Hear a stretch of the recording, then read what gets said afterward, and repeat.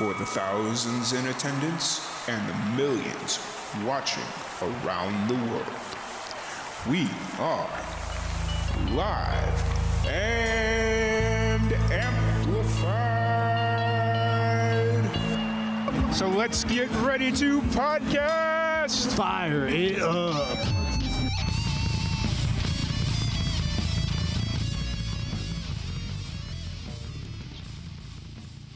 Welcome, everybody, to another live and amplified livecast. I'm your host, Tom Quiet, and we are back at it again with another amazing podcast.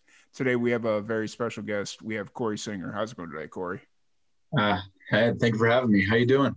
Oh, I'm doing pretty good. It's been working really hard this week, and today was kind of like the final payoff of everything, so I get to, relax. So I don't have to stay up till 2 a.m. working on something, and today is just kind of that down stress day. Oh, that's always nice. I got I'm still working though. Got a full week of work. Yeah, I feel you. I understand completely.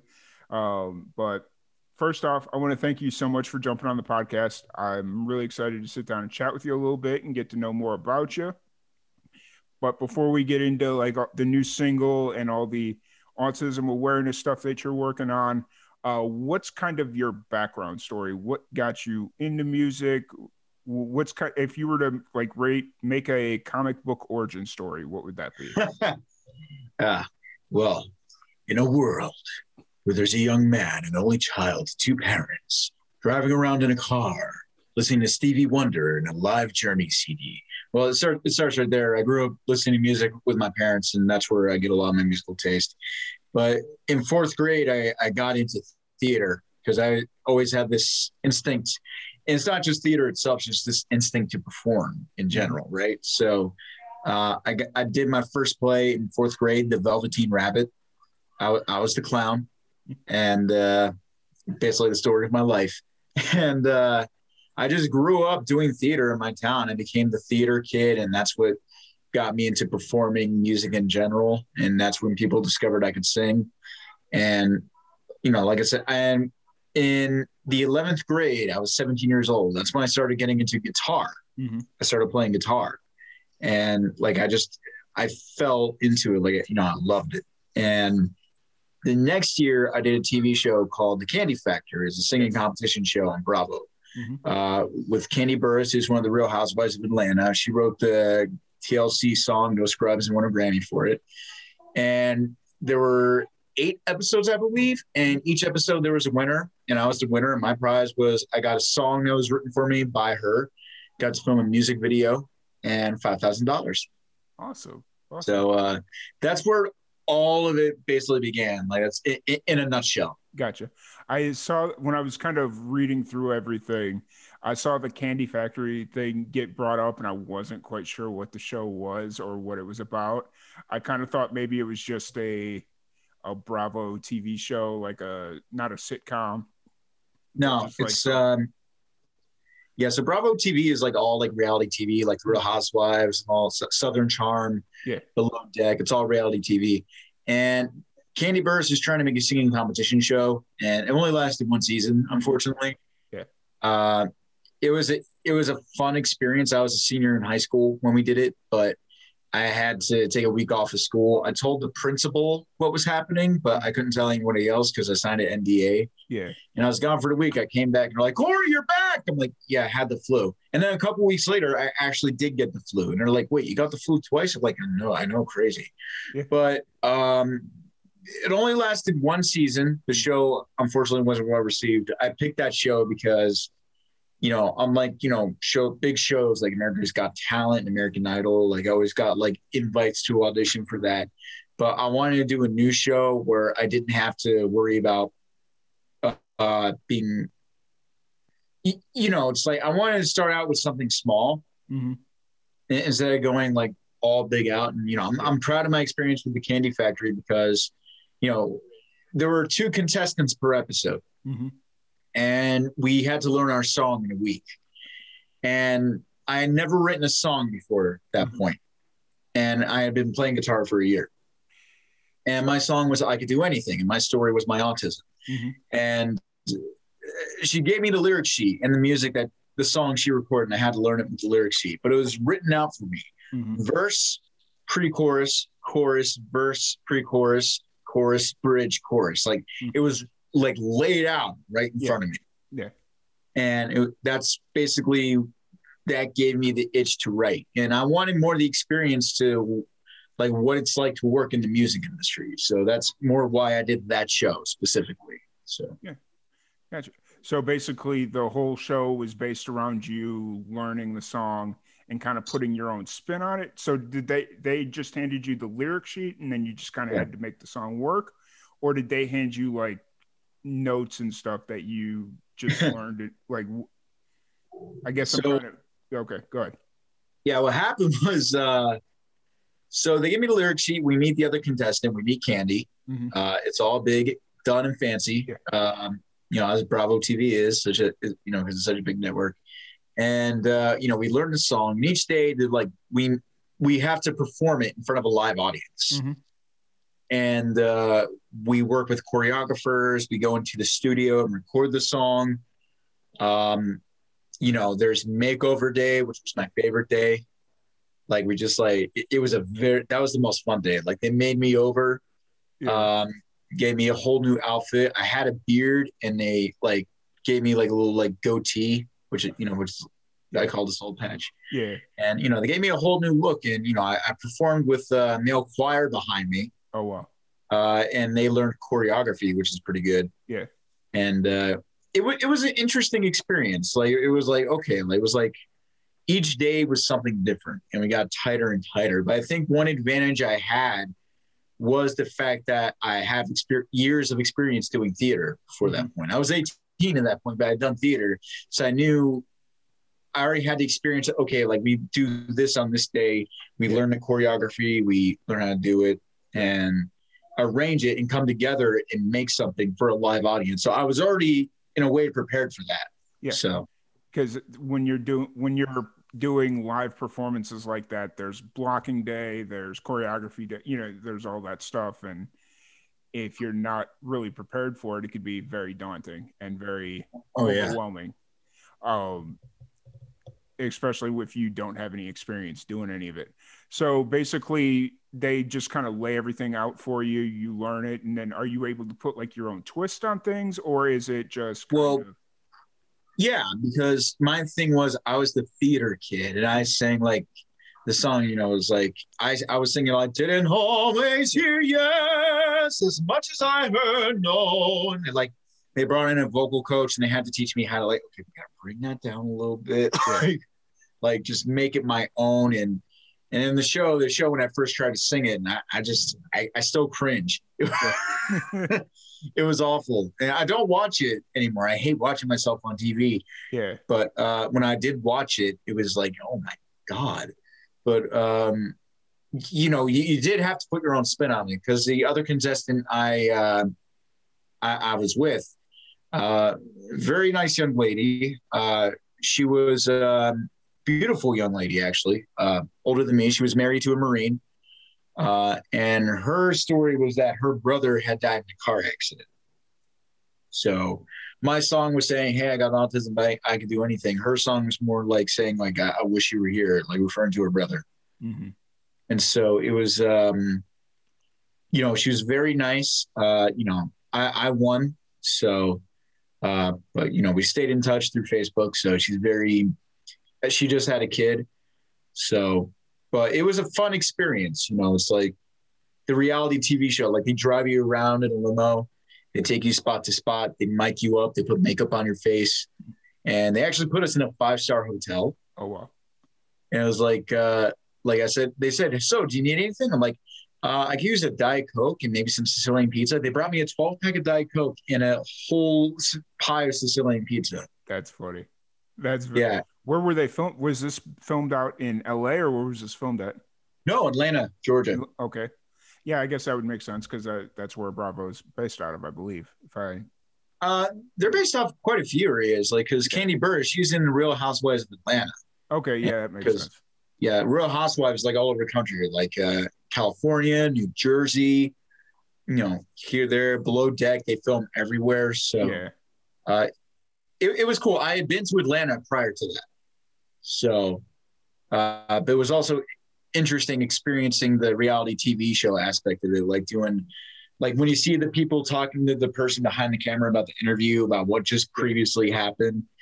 And, but the process was learn the song, meet the choreographer worked with us, like how to stage and block the scene on stage. Cause we're putting on a production basically. Gotcha. Learn the song also too, record the song. Yeah. And, and it was all put in a compilation album, right? There's like a compilation album out there. No, there's no compilation, but the songs and videos are on YouTube. Okay. Gotcha. My song was I Could Do Anything. Gotcha. And, it was interesting. The winners got to do a music video. Okay. And after that, I flew back to Atlanta, again, in secrecy, but just for a weekend to film the video. Yeah.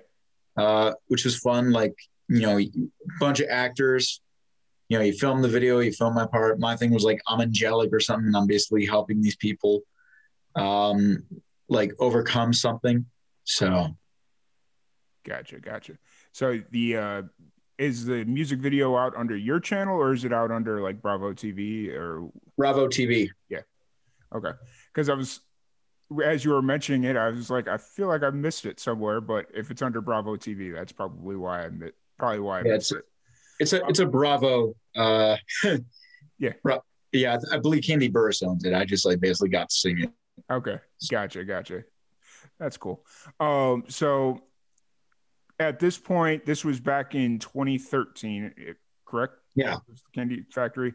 And you were just started playing music or playing guitar, which about a year prior. As you were did you find it hard to, well, actually, let me ask this question a little bit different. As you were kind of going through the process of learning how to play guitar and stuff, who were you listening to? Who were some of your influences? So Neil Young. Actually, I did 2 audition songs. I Am What I Am from La Cage aux Folles, which is a musical, and I did Needle and the Damage Done, which are like 2 completely polar opposite songs. And Needle and Damage Done, I want to show off my guitar skills. This is a Neil Young, Dave Matthews Band, The Who, anything with acoustic guitar, because I was always partial to acoustic guitar. And I was listening to Howie Day. And the song has basically, it's in the same key as that song, Lie. You know what I'm talking about? Yeah. And so because of my autism, and when we get hyper focused on something we like, in this case for me, guitar, yeah, I was able to pick up on it quickly and really nothing else mattered. Right. Mm-hmm. And so I knew the song Collide. And when I heard I Could Do Anything, I just took a break in trying to learn it. So I just started fitzing around with Clyde, like, wait, this is the song. And I found out the chords just like by ear. Yeah. And so for me, it was easy. On the show, they made it look like, oh, he's having a bit of a hard time. But really, it was very easy for me to learn the song with the guitar. Gotcha. So they were kind of doing it up a little bit for TV. Yeah, that's one thing that annoyed me. It's like they made me seem worse than I am. If that makes sense. Yeah, no, it makes perfect sense. I know what you mean exactly. So yeah, so the guitar part they made it seem like it was hard, but no, it was actually surprisingly easy for me to learn the song. So they basically just caught you right at the beginning as you were trying to work it out initially, as far as because the first day was there, and then I brought my guitar, and the way they said it up, I had actually brought my guitar with me. This Bravo TV and all that, they knew I play guitar. Yeah, but the way they set it up was and the way they filmed it, it's just so funny. Okay. They're like, so I learned it on guitar last night, so what can you do to make it different? And I said, well, I could play guitar. And then they cut out the part where I said I learned it last night. And I was playing it for them in front of them. They were filming all this. And they filmed the part where I just messed up a little bit. Yeah. And so like what happened goes, so how are you gonna, Candy's like, how are you gonna make this your own? And then like the way they filmed it and showed it on TV, they zoom into my face like like dramatic music, and I go, Yeah. well, I play guitar, and they're like, oh, the calming music. And then they showed the part where I just messed up a little bit. He goes, oh, he has a lot of work to do. I'm like, what the hell? It was like, it was crazy. I don't normally talk about Candy Factory a whole lot. It's like, but I still appreciate the experience of doing, because if it wasn't for that, I probably wouldn't be writing songs today. Especially, I do owe a lot to Candy Burrs in that aspect for like writing the song and having it laid out in front of me. Like that's what gave me the itch. So, you know, I owe so much to her, and I don't think she knows it. So, hey, I mean, like it gave you the inspiration to essentially learn how to write music, right? So they give you the sheet, and it's for whatever reason that clicked with you, and you decide or made the effort to start learning. Who were you as far as like a lyricist and writing? Who were you studying? Is it still like Neil Young and stuff like that, or is it different from when you were playing guitar? Neil Young, Stephen Sondheim, some musical people too, like Stephen Sondheim. I'm from my musical background, like people say my songs could work in musicals because, you know, the longest time before getting into that I was in the theater. So that really influenced my writing style in a way of telling a story, you know? Absolutely. But then, you know, as you learn, like you're like Neil Young, Howie Day, Dave Matthews Band, and like everyone who first starts writing, the songs weren't good. Like, so do you remember the first song you ever wrote? Yeah, it was inspired by Dave Matthews Band Crush. I used that melody as a thing, and I wrote it while I was on a plane. Okay. On the way to film the music video. Okay.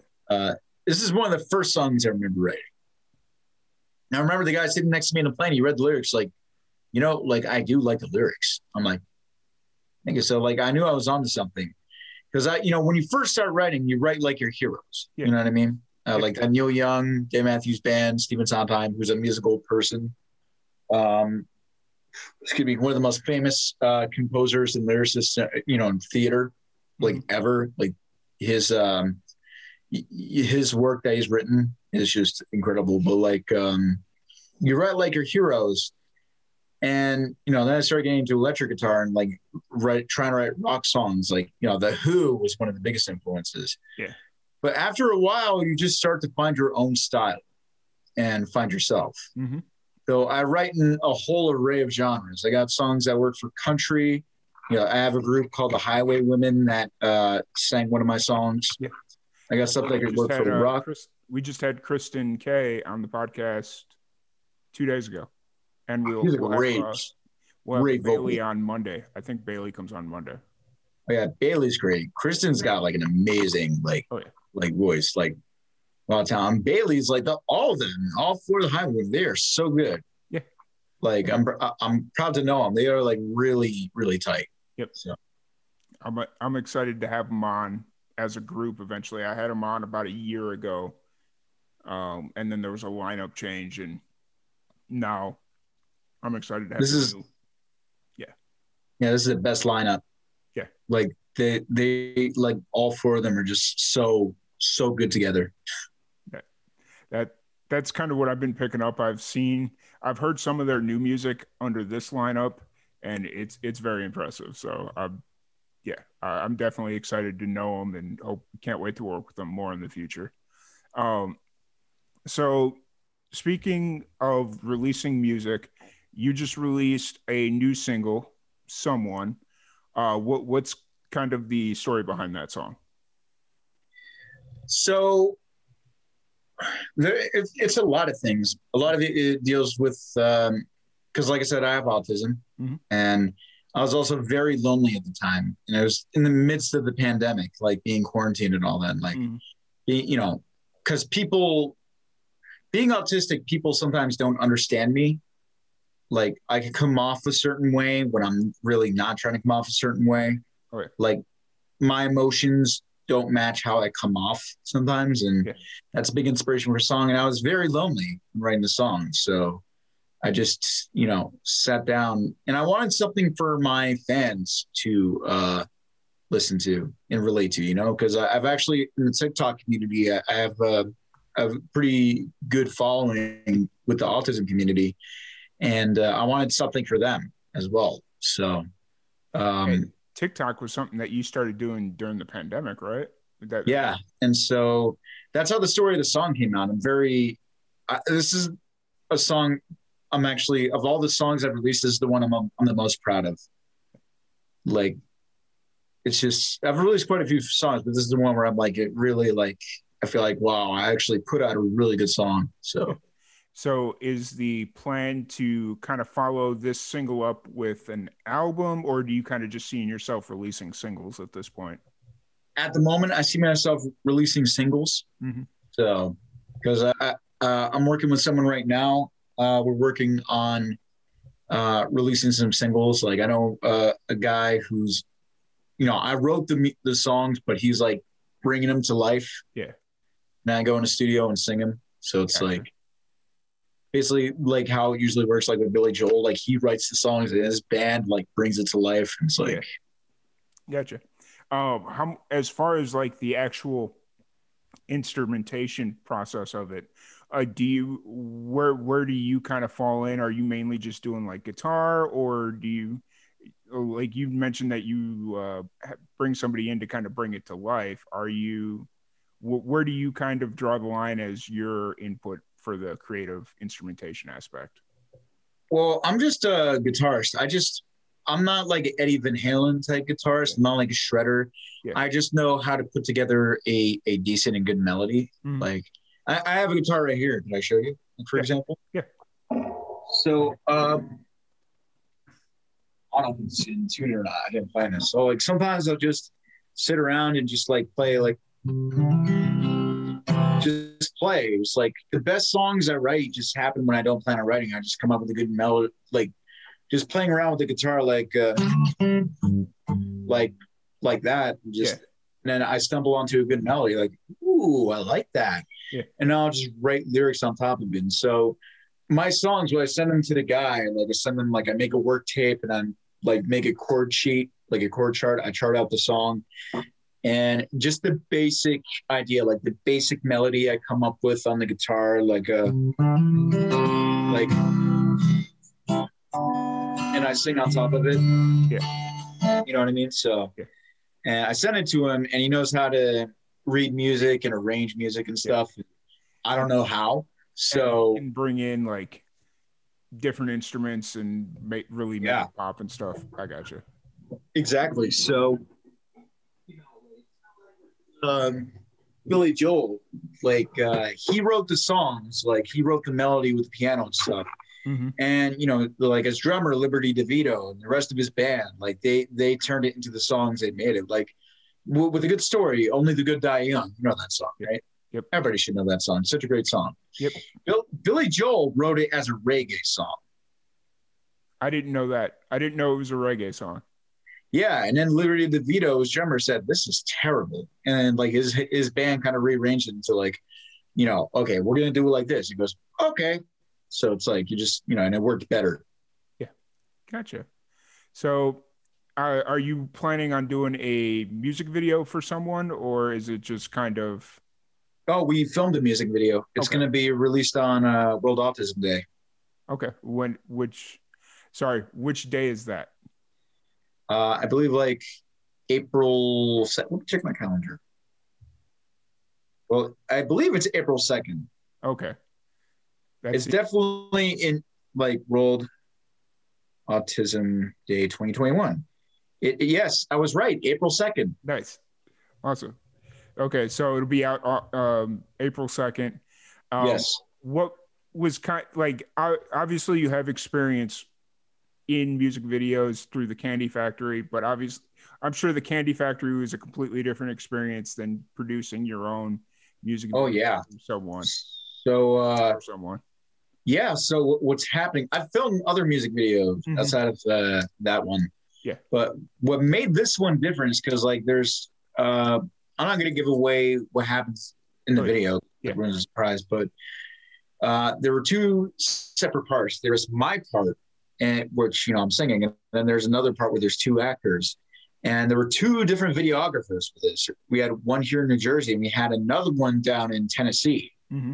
And the guy in Tennessee filmed the part with the two actors, and the one here in Jersey, he filmed my part, and so they worked together to put together. I saw the video, and it just looks incredible. Yeah, like I still hate watching myself, but like the way they were able to make it so seamless, even though it was done in two different locations, was just like impressive. Like I completely understand where you're coming from, where you hate watching yourself, because I still fall under that all the time. Yeah. When I watch my own TikTok videos, I'm fine with that. But like when I'm watching myself like doing theater or singing or something like that, I'm like, oh God. Well, because I have a feeling watching like the TikTok stuff, at least for me, I know I'm acting goofy when I produce it. But like if I'm doing like a short film or a commercial that I just happen to be acting in, I'm supposed in my head, it's like, okay, act normal, act normal, act normal. And then you go back and watch it and it's like, oh, you look uncomfortable or you look not normal, I know, because nobody knows ourselves better than ourselves. And when you see yourself acting like someone else, you're like, oh my God. It's cringeworthy for yourself. And then other people are like, oh, you did great. It's like, thanks. Wait, that was kind of a funny thing. My buddy did a short film a few years ago and I went and watched it. I was like an extra in one of the classes, and the shot, he did like this panning shot of the entire classroom. And I'm just sitting there and I look like I belong in this classroom. Like I'm acting normal. I'm interacting with people. And I was so frustrated because it's like, yo, I look normal. Like it looks natural. And I went up to my buddy. I was like, what did you do? Or how did you get me to look that normal? He's like, oh, I told you I wasn't filming. And I'm like, fair point. And I'm like, it's one of those things. So I've always tried to trick myself. Like anything on the other side of the camera, it's like, nope, just pretend like you're not filming. So yeah, that's usually the trick, at least what I've learned. Yeah, I think for me though, because technically I am on camera every day, because I do TikTok every day, so I'm so used to it now. Like it just, I feel comfortable in front of the camera. Mm-hmm. But it's just watching myself afterward, I still get this. Gotcha. What's been your favorite part about, since you brought up the TikTok, what's been your favorite part about being on that platform? Honestly, the messages I get from like parents and other people on the autism spectrum, saying how like my videos actually help them. And it's like, that's not, when I first started TikTok, that's not why I did it. I was doing it with music, but I wasn't getting anywhere because it's such a stiff competition on TikTok. But then I tried becoming a TikTok comedian because people say I'm funny, and I had a little success with that. Yeah.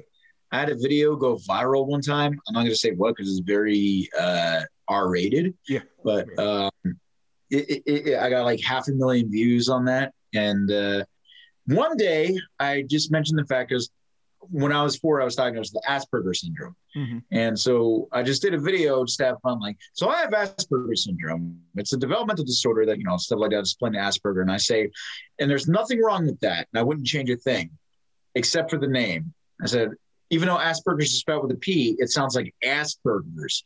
That sounds like a bowel movement you would have after eating McDonald's. Make Asperger's. You're not loving it. So whoever came up with the name Asperger's, thanks a lot, pal. And like that video just kind of took off and my phone just started blowing up. And I'm like, oh, okay. I'm onto something. I just kind of kept with it. Yeah.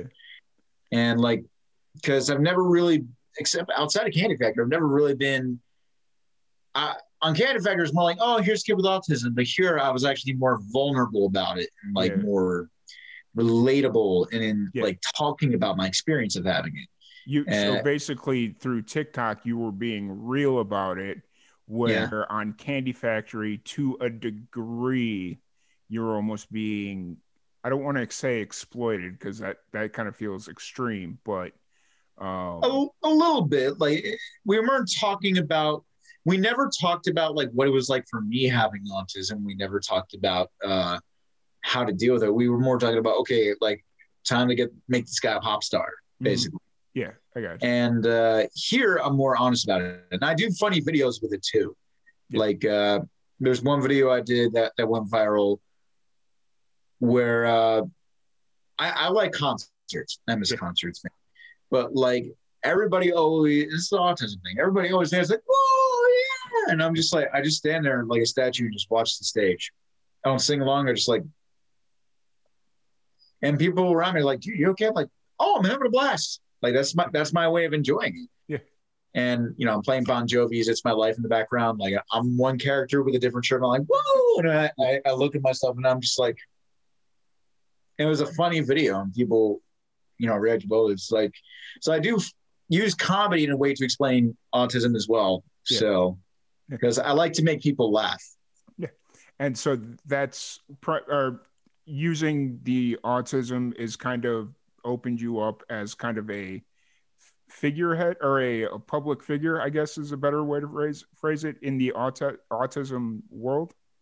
Yeah, especially on TikTok, because there actually is quite a really tight autism community on TikTok. Yeah. Like a lot of us are very friendly with each other. Like we'll text each other.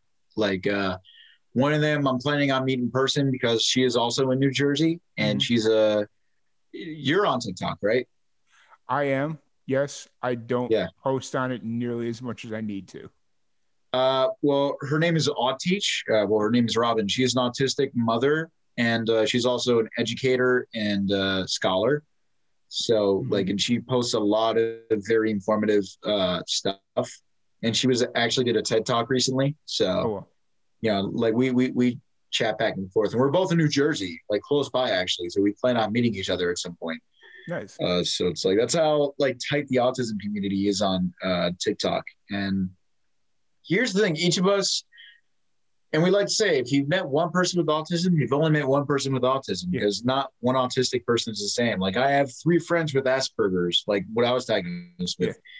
All of us are completely different and have different needs. Like we're the same in some respect, but we also have very different needs. We develop differently. Like I didn't drive until I was 22 years old. And my best friend, who was also like same diagnosis, he drove like, at 18. So it's like, and academically he was like great, like high honor all the time. I nearly failed high school a couple times. I was never good academically. So it's like, but I can remember like famous movie quotes, who was in each movie, what year the movie was made, all the actors, what other stuff they did, what awards the movie, like say, hey, I'm your guy. So it's like, I know several people that have that are on the spectrum at some capacity. And you're right. They're all completely different. I've had a few different people on the spectrum on the podcast. Some of them are high functioning. Some of them are not, so it just kind of just really depends. And, some of them some of them are very hyper. Some of them are chilled, very relaxed. And, you may know exactly what one person is feeling. You may have no clue what the other person is feeling. So yeah, when you say, when you met one person with autism, you've met one person with autism. So I 100% agree. And I understand where you're coming from.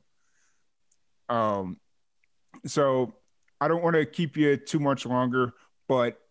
Oh no, I'm having fun, dude. Gotcha. So have you started looking at like Clubhouse and stuff like that, or is TikTok pretty much where you're at actively on social media right now? I may join Clubhouse at some point. I mean, I hear a lot of good things about it, but right now the biggest one is TikTok. Yeah, like that's like the top tier one. But I feel like I want to broaden my horizons anywhere I could, I've noticed that you also are. So are the videos that you post on your YouTube channel, are those pretty much the same things that you put on TikTok, or are they different? Because I noticed you're very active on YouTube as well. Somewhat different, because YouTube, you get more time to do it. The last video I posted was actually me performing my song acoustically with my guitar. But mostly, when I first started out, I was posting covers, and I took a break from YouTube for a while, and then I started talking about autism stuff. Mm-hmm. And I just I talk about my experience. I talk about different things with autism, like masking, functioning labels, movies that deal with autism, and all that. So. Mm-hmm. Yeah, gotcha. Oh yes, that I was watching the video. Something about top 5 movie. I can't remember what it was now. I think like top 10 movies about autism. Yeah, there you go. I was watching that one before you jumped on. So yeah. One. Go ahead. Yeah, the number one you should definitely check out is Mary and Max. Mm-hmm. Especially if you're into animated films. It is I think it's the best, because like usually in films with autism, the autistic character seems like a character that needs saving or something like that, or all the help in the world. Where this movie basically kind of flips it in a sense. Gotcha. So as far as like movies, sorry, this is going to go on a weird side tangent, but I just recently watched this movie called Reign Over Me with Adam. I've seen that movie. Is that what his character had? Was that some form of something on the spectrum or not really? I don't know, because from what I remember the movie, like he was, I don't want to say normal, because what is normal? Yeah. But like he was like, he and Adam Sandler's character, like, and Don Cheadle's character, they were like college roommates and all that. But he says like his family died was in one of the planes during 9/11. And that's when he went crazy. He could have autism. I don't know. It's been a while since I saw that movie, but I know they said like. I wasn't sure, because like now that you're saying that, as I do remember the whole setup where they were where his family died in the World Trade Center, but for some reason I thought that was tied to autism as well. But it could be. I don't know.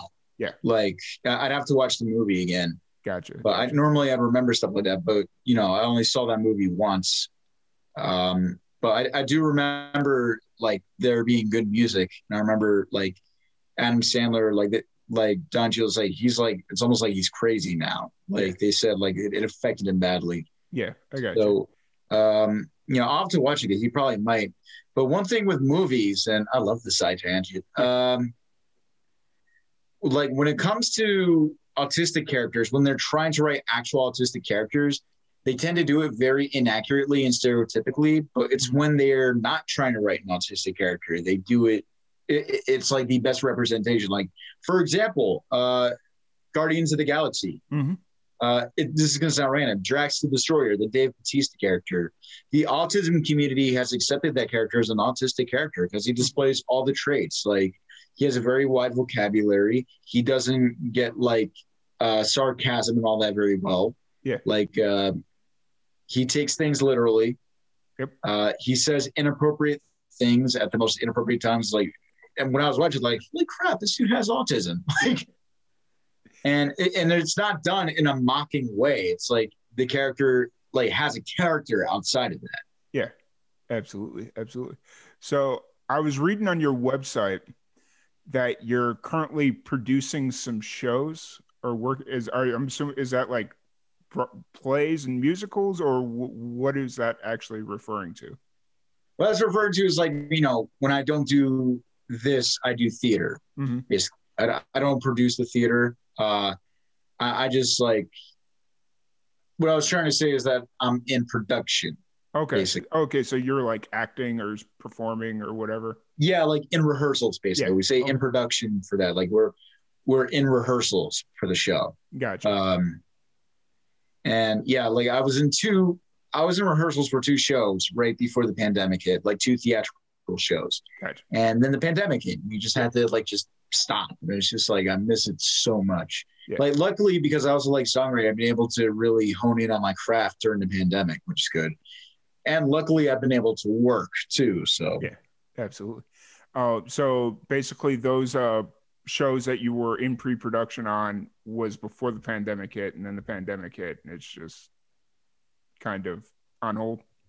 Yeah, and I talked to my theater friends who were all like, dude, I miss the theater. Me too. Yeah. And it's just like kind of a high, like a bunch of people coming together to like put on a production for a bunch of people, and just coming together to like create art and do something entertaining for people to make their day. You know, there's just something about it, like putting yourself out there and almost making a fool of yourself for others' amusement. It's like, it's a weird high. You know what I mean? Yep. Earlier on, you had mentioned that because you had done musicals and stuff, that you had some traits that were specifically expressed for musicals because you got to sing to the back of the room. You know, like I remember going like because in grade school I wasn't in plays, but I do like the technical stuff, like so the spotlighting and all that stuff. And so I'd always overhear the director be like, play to the back of the room, play to the back of the room, you know, all that fun stuff. How do you kind of remind yourself when you're doing just not regular music, but like your albums and stuff, to not play to the back of the room because you don't have to? Yeah, that was something I had to work on. And it's funny you said that because I was the only one in, you know, when growing up doing theater that was actually legitimately able to belt because I'm naturally loud. I never needed a microphone. And so I had to remind myself, okay, there's a microphone here. You know, become the song. You don't have to project and be dramatic about it. You know what I mean? Just sing the song and be the song, basically. And it's like, it took years to master that because I could sing like, the dawn is breaking, a light, instead of going, the dawn is breaking, a light. It's like I listened to my earlier stuff. I'm like, yeah. But so it just like, it took like training, like just learning to sing more of my inside voice and realizing like, look, there's a microphone there. I was always told I had, when performing my own stuff, to like stay back away from the microphone, especially when I got loud. Yeah. So it's like, because I am just naturally loud. Understood. But I will say the one thing that, because I've doing the live and amplified thing, I've worked with a lot of musicians, and some of them have theater background, or they have like classical music training, voice training, I guess is the best way. And I've noticed that a lot of musicians that have kind of taken that approach have amazing control over their voice because of having to either play to the back of the room, or if it's a small, you know, just like for whatever reason. So that is one thing that I've noticed. Like if you do plays or stuff like that, you usually have pretty good control over your voice. You just got to kind of remind yourself. Yeah. It's that is the advantage I do have. Like, I think what I was trying to say is I had to learn how to not like rely so much on the theatrical trend. Like, because with theatrical, you have to play the back room. You have to overdo it basically for the back room. When you're performing your own stuff, though, it's more like you're performing for people, but they don't have to watch you, you know? And so like, I had to learn, like I learned it, like it helped, like, cause I never had a problem with perfect pitch. Like I'm always got perfect pitch, and no matter what, you know, I know how to sing properly, which it always works to my advantage. So, and I've noticed that with other people who are also writers and they perform they write original material too, is that like, we know how to, we're comfortable being on stage. Yep. We're comfortable singing, and we know how to control our voices better than like someone who just like goes on stage and sings. Gotcha. Yeah. So after doing the Candy Factory, and now you've kind of been doing your own music for a while, you'd mentioned earlier that you didn't want to do one of the bigger talent shows, for lack of a better term. Would you ever do one of those again, or was like that for one experience good enough for you and now? Yeah, I think that one experience was good enough for me. Yeah. Like nothing against those shows or anything like that. But it's like, you know, I had the experience. Yeah. I could say I experienced it. I like being in a show that is very, you know, it's a good conversation piece. Yeah. I had the experience. Yeah, absolutely. So I completely get it. You know, there's some musicians where they just live for those moments of, oh, I did American Idol, I auditioned for The Voice, I did, you know, like they like saying that, but then there's a lot of musicians that don't. So it's always an interesting conversation for yeah, and talking. it's nothing against that. For me, I'd rather make it more on my own merit Mhm. than have to, rely on that, because that's more. I feel like those shows are more about vocal performance, Yeah, if anything, yeah, I got you. than originality. Gotcha. So someone the music video comes out in April. The single's already out. That's up on Spotify, all that fun stuff. Have you officially announced the next single, or is that still kind of in the works? Or where are you kind of at on the next single? That's still in the works. Okay. Like, I know what it is. I'm not gonna say yeah, but Yeah. like, I want to make sure it's it's as perfect as it can be to put out there. And yeah, like I'm excited. I have a few singles lined up, Right. but we're going to be releasing them like one at a time, Mm-hmm. and get people hooked. And part of having the following I have on TikTok, it does help promote the music. Like everybody says, hey, I got the single and all that. Like it's very interactive in a way. Oh, yeah. So I've noticed that some of the musician on TikTok, some of the musicians that are on there, like the indie musicians, the ones that have the most success are the ones that kind of bring you along with the creation of the song. mhm. Like I was watching this one musician where they were just one day they were diddling around on the guitar, just playing a chord progression or whatever. And then a couple days later, it's like, oh, hey, what do you think of these lyrics? And that chord. So basically, throughout the weeks of the building of the song, they were just kind of TikToking it and putting it out there.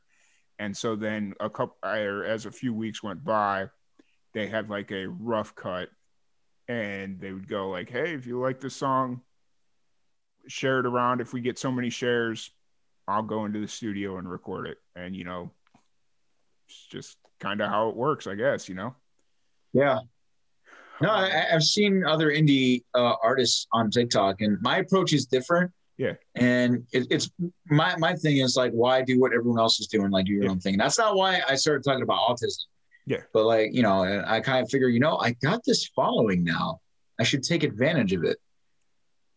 Like, so, and I'm still posting autism, both autism and music stuff. So like whenever I go live on TikTok, they're always asking me to sing. I'm like, okay.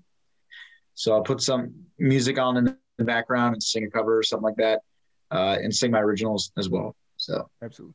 And some of the stuff that you post on YouTube, that's a lot of covers, right? I started out doing covers. Yeah, I'm going to start doing more covers. But I'm also going to talk about autism stuff. Mm-hmm. So because like with TikTok, you only get 60 seconds, but with YouTube, you get like more time. Yeah, absolutely. So you're a busy person. Obviously, you've got your music. When there isn't a pandemic, you got your plays, and now you got your TikTok and social media, plus a 9-to-5 job, paying the bills, all that fun stuff. When you do have that minute where you're not worrying about music, the plays, work, social media, what is your thing to kind of escape and just go away for a little bit? What are some of your hobbies? Sorry, you kind of paused there for a minute. Oh, okay. So when you aren't worried about all those things, plays, all that fun stuff, what is some of the stuff what do you do to kind of escape? Like, what are some of your hobbies? Like writing can kind of be considered a hobby. Mm-hmm. Watching movies. I'm a movie person. What's the best, or what's been your favorite movie you've seen in the last year? In the last year? Yeah. Oh God. One film that comes to mind is Blue Ruin. Okay. It's on Netflix. It's one of those movies that like, it's a sleeper movie. Like it's such a good movie, but barely anybody heard about it. It's back from 2013 and it's a great revenge movie. Trial of the Chicago 7 was good. Yep. The new Borat film was hysterical. I have not watched it yet. I need to though. I really need to. You do. It's pretty funny. I hate stuff with political agendas, but this tackles it in a way where it's just really hysterical because it's Borat. Yeah. What else did I watch? I've watched a lot of. There's one movie that it's an indie film, but nope. It's kind of like that one movie, Blue Ruin, which I definitely recommend you check out. It's called Follow Me. And basically there's this dude with a big social media following. Like he makes his living making videos for social media. Yeah. And he does this, it's like a horror movie. And he takes his audience with him, his friends, and like they go to Russia and they do this escape room thing, but it ends up being like for real and it's live streamed. It's like that was a good film. I was surprised by how good that film was.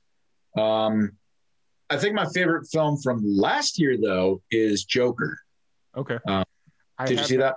I have that on my list. I have a pile of DVDs over here that every time I go to the store, I'll go buy and like whatever's on the sale rack or whatever, like the $10 bin at Target or whatever. And I have a stack of about 7, and Joker is in that stack right now. So I have to. I will give you a warning, though. You have to be in the right kind of mood to watch that movie. It is so it's not like most comic book movies. You ever see Taxi Driver? Yeah. That was the inspiration for this film. It's not an action movie. Mm-hmm. It's not like a big CGI. It's a character study, but the main character is the Joker and how he became the Joker. Yep. And Joaquin Phoenix was great in the movie. Like one of the best. It's one of those performances where it's like it's going to be remembered for quite some time. Yeah. I have the coolest best friend. I kind of want to show this. My best friend Drew, who also has Asperger's. He knows. So, and this is what he got me this as a holiday gift. It's. Oh wow. Yeah, like it was. Now there's the signature of Joaquin right there. Yeah. Like this is like a really cool gift. So like I got like really, but that was a great movie. I could go on and on about movies, man. Yeah. That could be a whole podcast in and of itself. Actually, I did a podcast about movies for a little bit. When I was living out in Roswell, New Mexico, we did I was really into the movie scene because out in Albuquerque, like Breaking Bad was like super big. Yep. I got a Breaking Bad poster. Yep. Breaking Bad was super big. And so like a lot of the film people around there, they were an extra or they were a production assistant for a day. So like anybody that was in the film scene out there was involved in that project at some point during its run. And I had all these people because I was living in Roswell, New Mexico. And there were so many people in that town that just had these crazy stories. Like one guy worked security when they filmed Due Date. Like they came through New Mexico, they filmed like a scene of Due Date in the area. And then Men Who Stare at Goats filmed at the military academy, just like all these really cool things. Nice. And I was like, man, we need to get these stories on tape. And so we recorded those and it was really cool. It was fun, but eventually I ran out of people to interview and it was like, I'm not going up to Albuquerque every week to go record new interviews. It was just too much. So yeah, I could talk about movie stuff all the time. That's like a thing I love besides doing theater and music and stuff. I love watching movies. I love looking up facts about movies, like behind the scenes stuff. What went into making it, like awards it got. I don't care about award shows and all that, but like that stuff still, knowing what it got or nominated for. Who else was considered for the roles and all that. Little fun facts. The one movie I saw this year or then last year that I can't figure out how they pulled it off. Like, I mean, obviously they pulled it off because they finished the movie, but I can't figure out how, is 1917. I saw that. That was like I saw Dunkirk too, but this was so much better than Dunkirk. Yeah. Like it's like the fact to make it look like it's done in one shot for a war film. Yeah.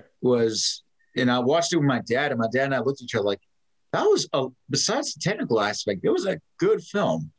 Mm-hmm. Like, and I still can't figure it out. Like how and I like how they got unknown actors to Mhm. do it. I feel like that should be utilized more Oh yeah, because especially when you're trying to do films like that where you're trying to create an aesthetic. If you like, so like the main character, if you brought in, I don't know, Tom Holland to play that guy, the main character, it's not going to have the same appeal. Like, no. yeah, Actually, the fun fact: the director he wanted unknown actors for the two leads, because like to display because with the officers in the movie, because there's the grunts and then there's the officers. For the grunts, he wanted unknowns. For the officers, because they were more well known to the world than the grunts. He got celebrities like Colin Firth, Benedict Cumberbatch. He did that on purpose. yeah, So, yeah, absolutely. And that's just the director having a vision and going for it. oh yeah, But no, I could like you, I could sit here and talk about movies all day because I studied film in college. Last I counted, I have over 375 DVDs scattered throughout my apartment. oh wow, Yeah, like it was one of those things where in eighth grade, I bought my first DVD player with my graduation money, hmm. and it started an addiction that hasn't stopped since Yeah. 2000. That's so So, yeah. When I'm not doing music and theater, I do that, and occasionally I'll play a video game like mhm. once every couple of months. I don't because when I sit down and play a game, nothing else matters in life, Yeah. and it could be too distracting. But hey, Gotcha. So, if people want to check out what you got going on, check out your music, all that fun stuff, obviously TikTok is probably a good place to start, but where's yeah, a good place to get all your social media information and CorySinger.com, CorySinger.com. There's no E in Cory, awesome. so And I always actually, have that to was the remember. one thing that I was struggling with when I was trying to set up this live stream. I had your name right in front of me, and it just defaulted like in my brain. It's like, oh, there's definitely an E in Cory. Nope. That E is the bane of my existence. Yeah, It is my least favorite vowel ever, except for my last name and first name. yeah. Ugh. Oh, so check them out, CorySinger.com. Everything, music video dropping April 2nd, new singles out on Spotify, all that fun stuff. Um, One thing I have to leave before we leave, I have to ask the most polarizing question I can possibly ask. And Oh, since you brought up this specific thing through the interview, it's the perfect question to ask. Pineapple pizza, yes or no? yes. Really? That's not the way I thought you were going to go with it. Oh, it has to be done right though, Okay. because if you don't do it right, the pizza will end up soggy. Uh-huh. Because I like crunchy pizza, Mm-hmm. and but like if you do it right, dude, oh, dude, I like pineapple on pizza. Like I tried it. I was scared, and I'm a Jersey boy. Like Yeah. if anybody knows about pizza, it's me. Yeah. So I try. I like different stuff on pizza, but like I was surprised by how much I did like pineapple on pizza. I don't care what anybody says; it belongs on pizza. Okay. Fair What enough. about you? No, I grew up in Chicago. Pineapple is a definite no. Okay, to each his own. I don't judge, even though you're wrong. It's just one of those things where it's like, it's how I was brought up. But I will say, everybody thinks I'm crazy because everybody tells me Chicago has the better hot dogs. And it's like, no, New York's got the better hot dogs. You guys are insane. Yeah, no, New York and New Jersey, we have the best bagels, pizza, hot dogs, like Italian food. We got the best, and I, Chinese food. I will agree with the hot dogs for sure. I'm not a big bagel eater, so I don't care one way or the other. Well, I'm And Jewish, so like, that's like we live for bagels. yeah, I got you. I completely understand. But Yeah. thank you so much for jumping on the podcast. It's been a blast chatting with you. Uh, Oh, thank you so much for having me. This was fun. yeah. Oh, it's always, you never know how these things are going to go, especially when especially didn't have much of a or any conversation with you beforehand, and it's just like, okay, we're going to jump into it, let's go, and you just never know how it's going to go. So once again, thank you for jumping on the podcast. It's been a blast. Thank you, everybody, for tuning in, and we will catch you guys later. Thanks again. All right, we're clear. Right. That